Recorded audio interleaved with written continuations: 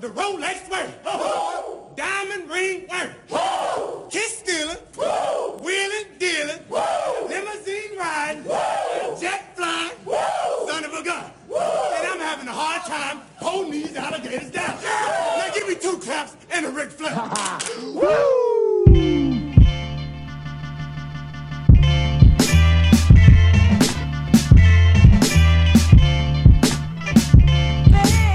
Good day and good night. Welcome to the High and Low Basketball Show. This is episode number 100 and nobody, aka episode number 164. I say nobody, not because of Bob Odenkirk's surprisingly iconic 2021 action film, love that movie, but because 64 is a jersey number every player in the history of the association has bypassed and left vacant for some reason. I mean, I could reverse it and name the episode after Bo Outlaw, but I've done that before, and I think it's important to acknowledge the vacancy. I can put players on notice, let them know that this is a number you can claim. You can own it. You can be the best ever to wear it. It's yours. Anyway, welcome to the High and Low NBA Show. My name is Ike Amechi. Around here, we live by principle governed by the high and low lives of the world, which means we talk about basketball, especially and specifically the NBA, and we talk about it at any time, anywhere, north, south, east, west, high, and low. This week on the show, I'm solo, and I have an interesting topic to bring to your ear holes. What did you say? The NBA and its relationship with Hollywood. I'm going to talk about how the movie industry has depicted basketball, the league, its players. Has it worked? In this age of IP where Barbie can get a movie, a 30-year-old game like Tetris can get a movie, you got a smartphone like BlackBerry that hasn't been relevant for years, it got a movie. So where does the NBA fit into this puzzle? These days Hollywood doesn't like to take a chance on anything unless there's a pre-existing fan base. What does that mean for the NBA? Because there is a pre-existing fan base. Anyway, stay tuned for all that. Before we lock in, let me check in. Oh, hi. Thanks for checking in. I'm still a piece of garbage. Just a quick programming note for everyone. As you might have noticed, we rarely have episodes where Hugo, Mitch, Steven, Sean, and myself are here at the same time anymore. Part of that is by design. It can be logistically challenging to get everyone to the table, but it's also an easier conversation with smaller numbers. I'm not saying we'll never do it again, but it's definitely not the norm. You'll still hear from those guys. They're not going anywhere. Sean's still adjusting to life with a second kid, so he might not be around for a while, but who knows? He might surprise us one of these days. The other item to address is the solo episodes I've done. I've been testing out the waters with the solo pods to see how it all comes together because, they're perfect for the off season. I just mentioned Hugo, Steven, Mitch, Sean.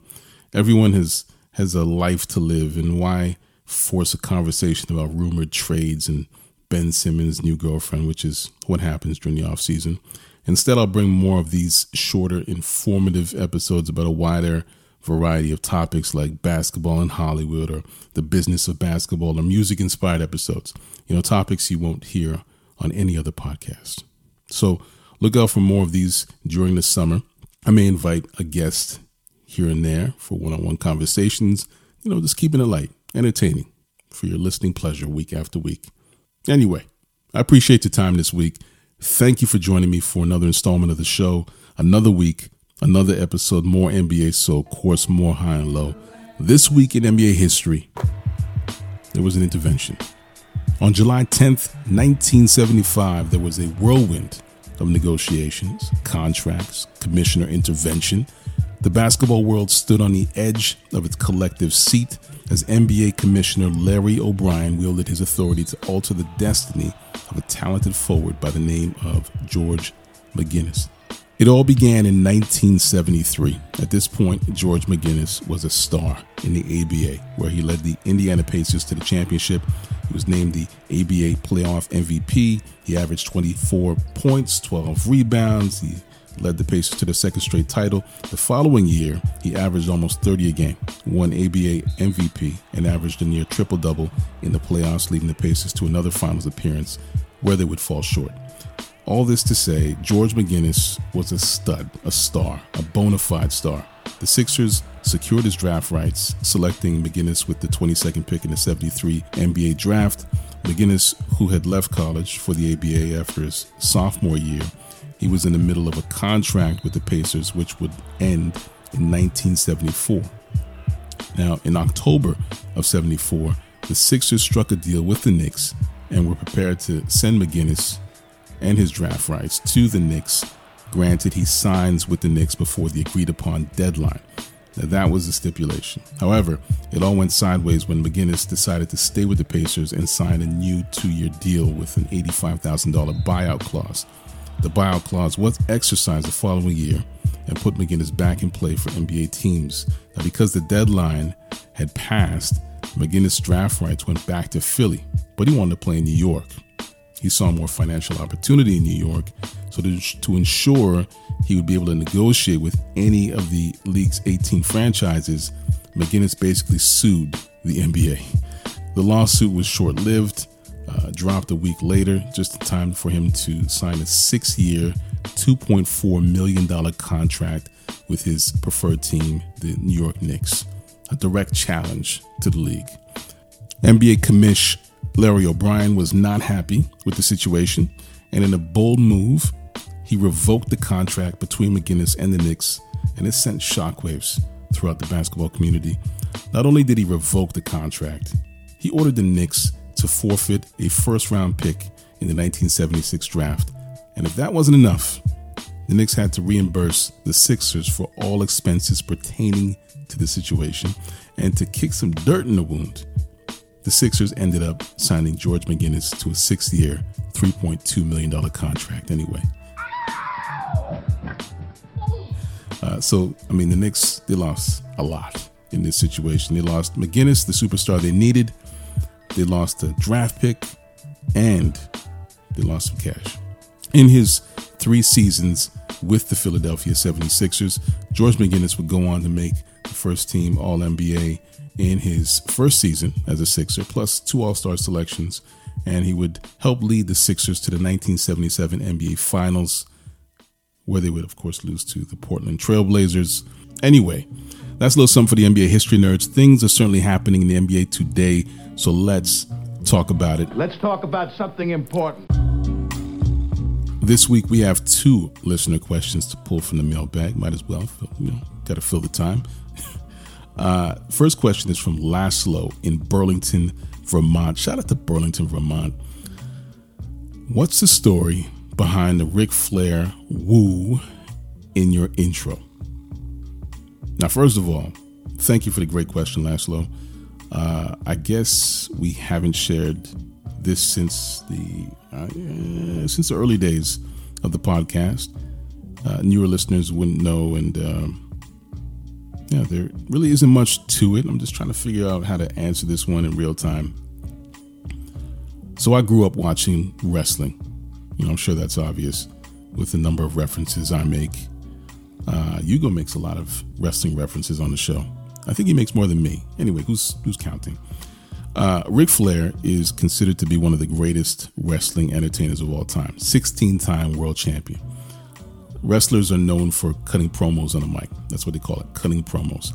But basically just talking and chirping about their opponents while a guy half their size holds a mic to their face. Actually, NBA players need to take note from these guys. If NBA players cut promos like wrestlers, then the NBA would be 1,000 times more entertaining. You probably get a lot more casuals watching the NBA. But anyway, I digress. Basically, Ric Flair is one of the greatest on the mic. There's the famous line he would say to describe himself. Kiss stealing, wheeling dealing, limousine riding, jet flying, son of a gun. And then he would cap it off with a woo. And that woo is symbolic of the energy and excellence I've always wanted to bring to this show, or wanted this show to represent. It sets the tone just like Ric Flair would. Plus, the guys from North Carolina, home state of another GOAT. You heard me. Shout out to the Nature Boy. Shout out to Ric Flair.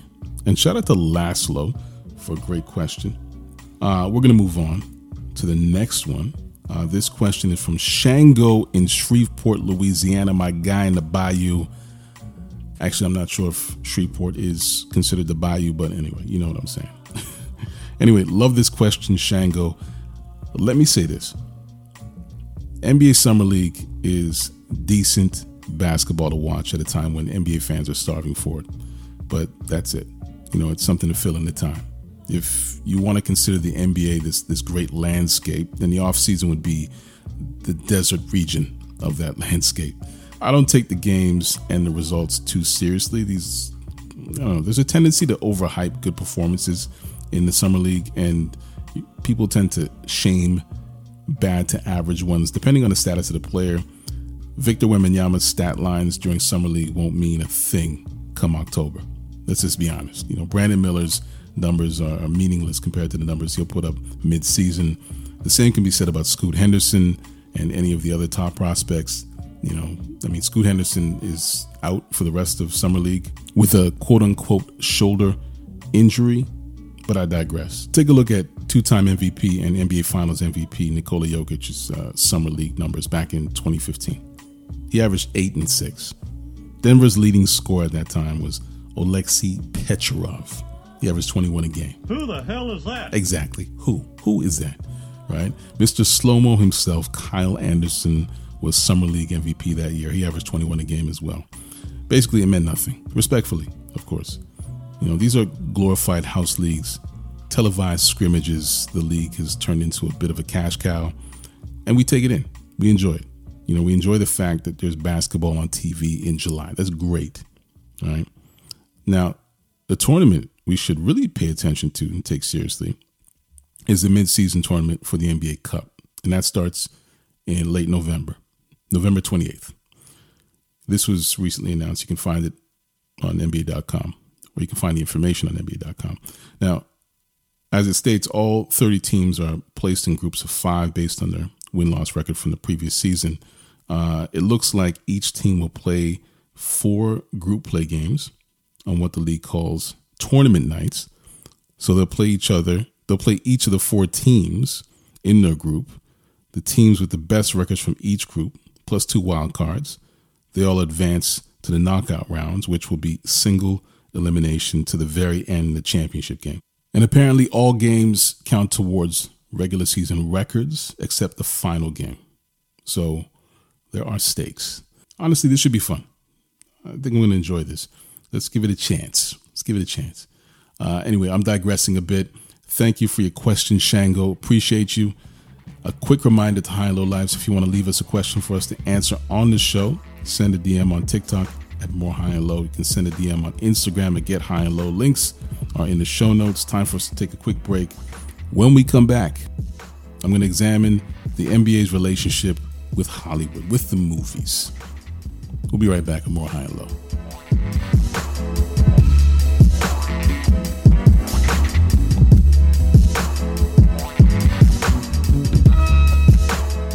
This moment is brought to you by High and Low listeners. This week on the High and Low NBA show, listeners were asked to share their top 5 NBA rookies to watch. We heard from Bradley in Cambridge, Massachusetts. Shout out to everyone in Cambridge. All right, well, thanks for that. Bradley shared his opinions, starting with number 5, Marquise Noel in Toronto, the Fred VanVleet replacement the Raptors desperately need. Number 4 is the Houston Rockets' Amen Thompson. Number 3 is Portland's Scoot Henderson. He has free reign of the offense with Damian Lillard out of the way. Number 2 is Chet Holmgren of the OKC Thunder. Chet is getting a second chance to make a first rookie impression this year due to injury, just like Ben Simmons and Blake Griffin. According to Bradley, the number 1 NBA rookie to watch is Victor Wembanyama. Get the fuck out of here. Everyone will be watching. Thank you for sharing this great list, Bradley. Let's get back to the program.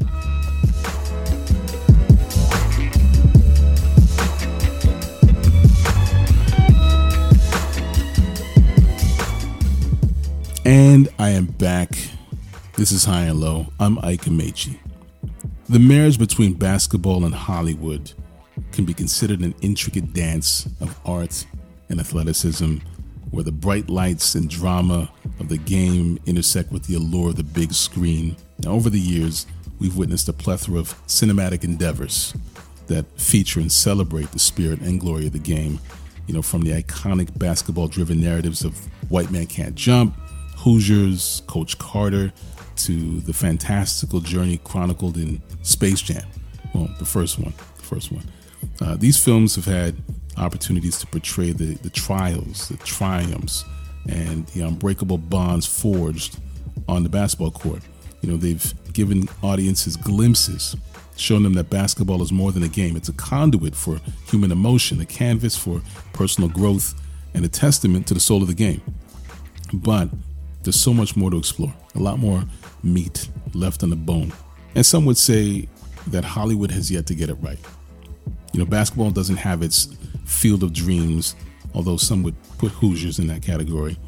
You know, basketball doesn't have its slap shot or Rocky as hockey and boxing can boast. It has its classics, like the aforementioned titles. Plus, I want to include He Got Game, Above the Rim, you know, maybe the greatest depiction of the game in movie history, Hoop Dreams. But these films are at least 20 years old. In fact, there are only 4 films made in the last 10 years that would be categorized within the basketball genre: Space Jam, The New Legacy, Uncle Drew, Hustle, and White Man Can't Jump. The remake, of course. But it seems like Hollywood's moved on, or at least it's tried to. And based on the financial performance of basketball films, I don't really blame them. You know, if you look at the top 5 highest grossing basketball films of all time, you might be surprised at how much money they made at the theaters domestically. You know, Space Jam is number 1, but grossed a lifetime total of $90 million. The original White Man Can't Jump is second with $76 million. Space Jam, A New Legacy is third with $70 million. Coach Carter is fourth with $67 million. And Like Mike is the 5th highest grossing basketball movie of all time. Whoa. What did you just say to me? Like Mike, starring Lil Bow Wow. Yeah, that one. Anyway, on the surface, those are big numbers, impressive within the microcosm of basketball. But let's put this into perspective.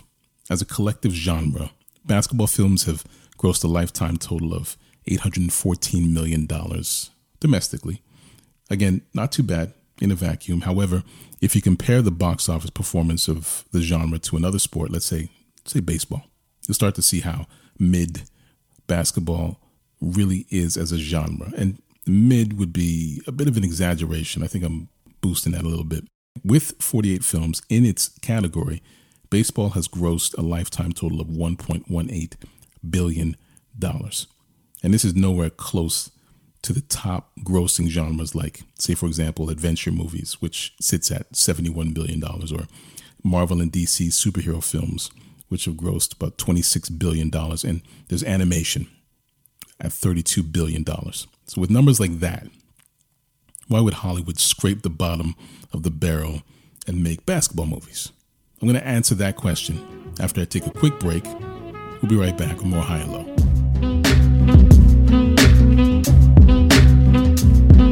Last year, I spent more money on spilled liquor.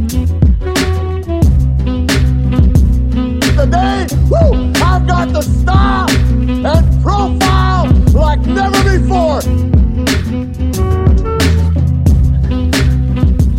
All right, you guys, what's next? And we're back.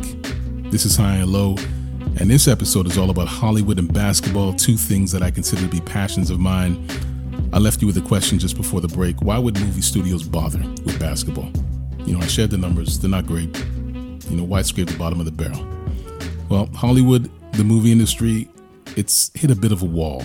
Adaptations, sequels, remakes, they've all ruled the roost for years, but box office numbers are dwindling as people watch more movies on streaming services.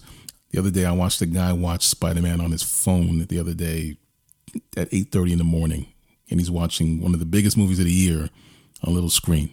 Crushed my soul. Anyway, the last several months have seen films from seemingly rich IP. And when I say IP, I'm referring to intellectual property, like the original source.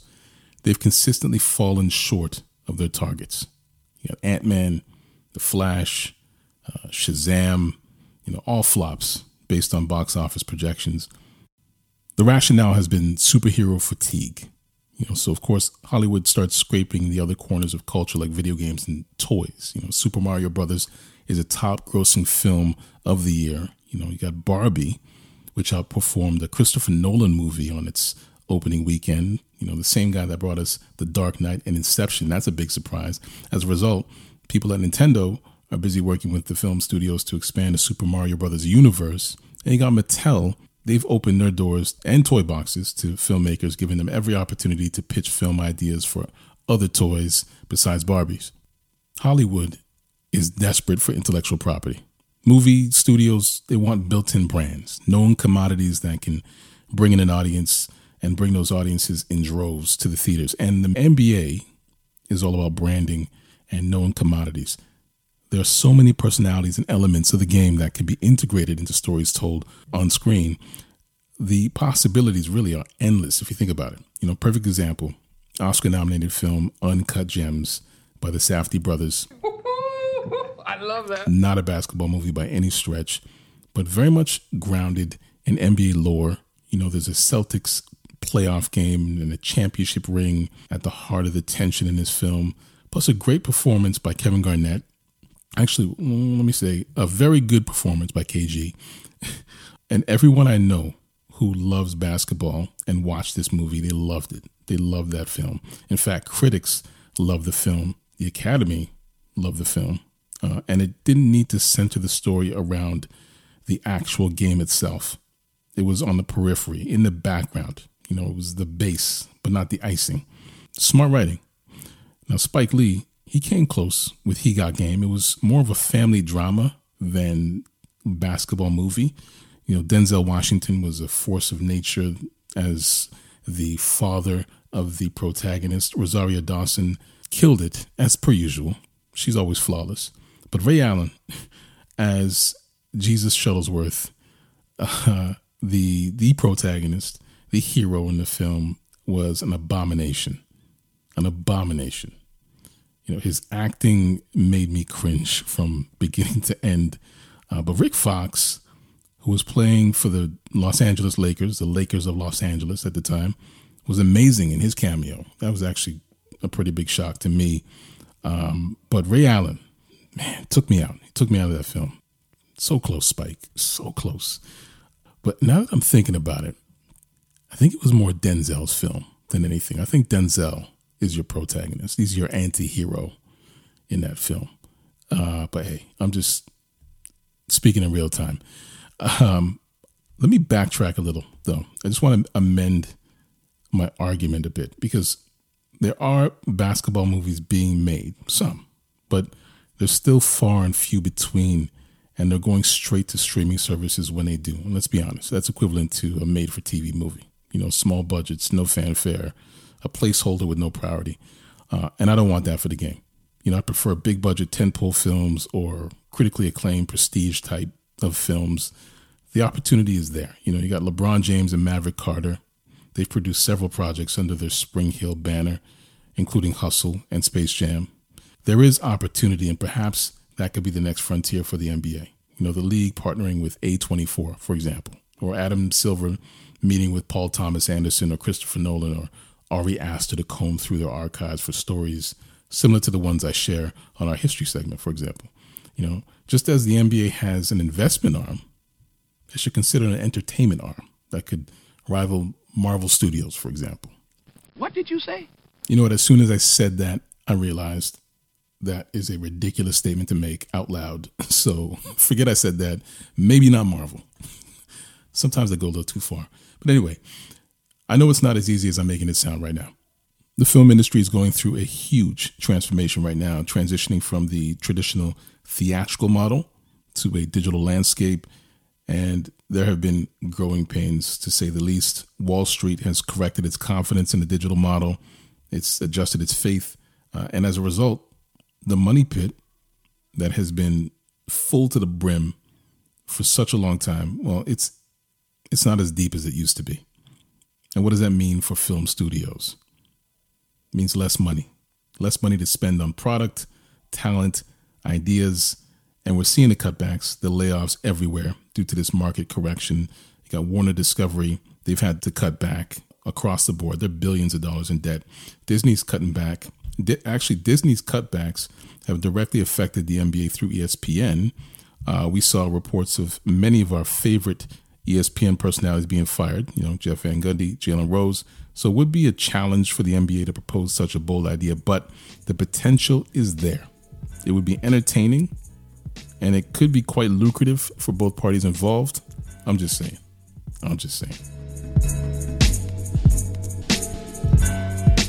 With all this talk about film, movies, I don't want to leave out television. TV has had its fair share of love affairs with the NBA, with basketball. From the critically acclaimed drama, The White Shadow, to the comedic genius of The Fresh Prince of Bel-Air, to more recent endeavors such as HBO's Winning Time, basketball has been able to find its way into the fabric of our television landscape. These shows not only entertain, but also explore the social dynamics, racial tensions, and personal struggles that intersect with the game we hold near and dear. Now, I won't go into the details of the television industry and the NBA and all the possibilities. I'll leave that for a future episode. I want to give it its own space. For now, I'll say this. We stand at this critical juncture with a new horizon awaiting us. The NBA, with its rich tapestry of stories and characters, can be a coveted source of intellectual property for film studios. We can envision a future where the journeys of basketball heroes and villains grace the big screen with a newfound intensity, their narratives amplified by the cinematic language that captivates audiences around the globe every year. It's there for the taking. It's right there. And I only ask for 10%, Adam. That's it. 10%. Easy. Why the I can't shoot 3-point shots? That brings us to the end of this episode of High and Low. Make sure to subscribe to High and Low anywhere you find podcasts and make us a part of your weekly routine. You know where to find us. We're on Instagram, TikTok, Twitter. We're on Threads, and of course YouTube. Links to those are all in the show notes. Once again, music is by Live of the Enjoy Music Group. You can find Live on Twitter and on Instagram and probably on Threads at LYVE. Additional music is by Sonny Rockwell of The Goodness. Sound design is by Vaughn August. This is a Vaughn Abraham podcast, just in case you didn't know. I'm Ike Amechi. Thank you for listening to High and Low. We'll talk to you next week.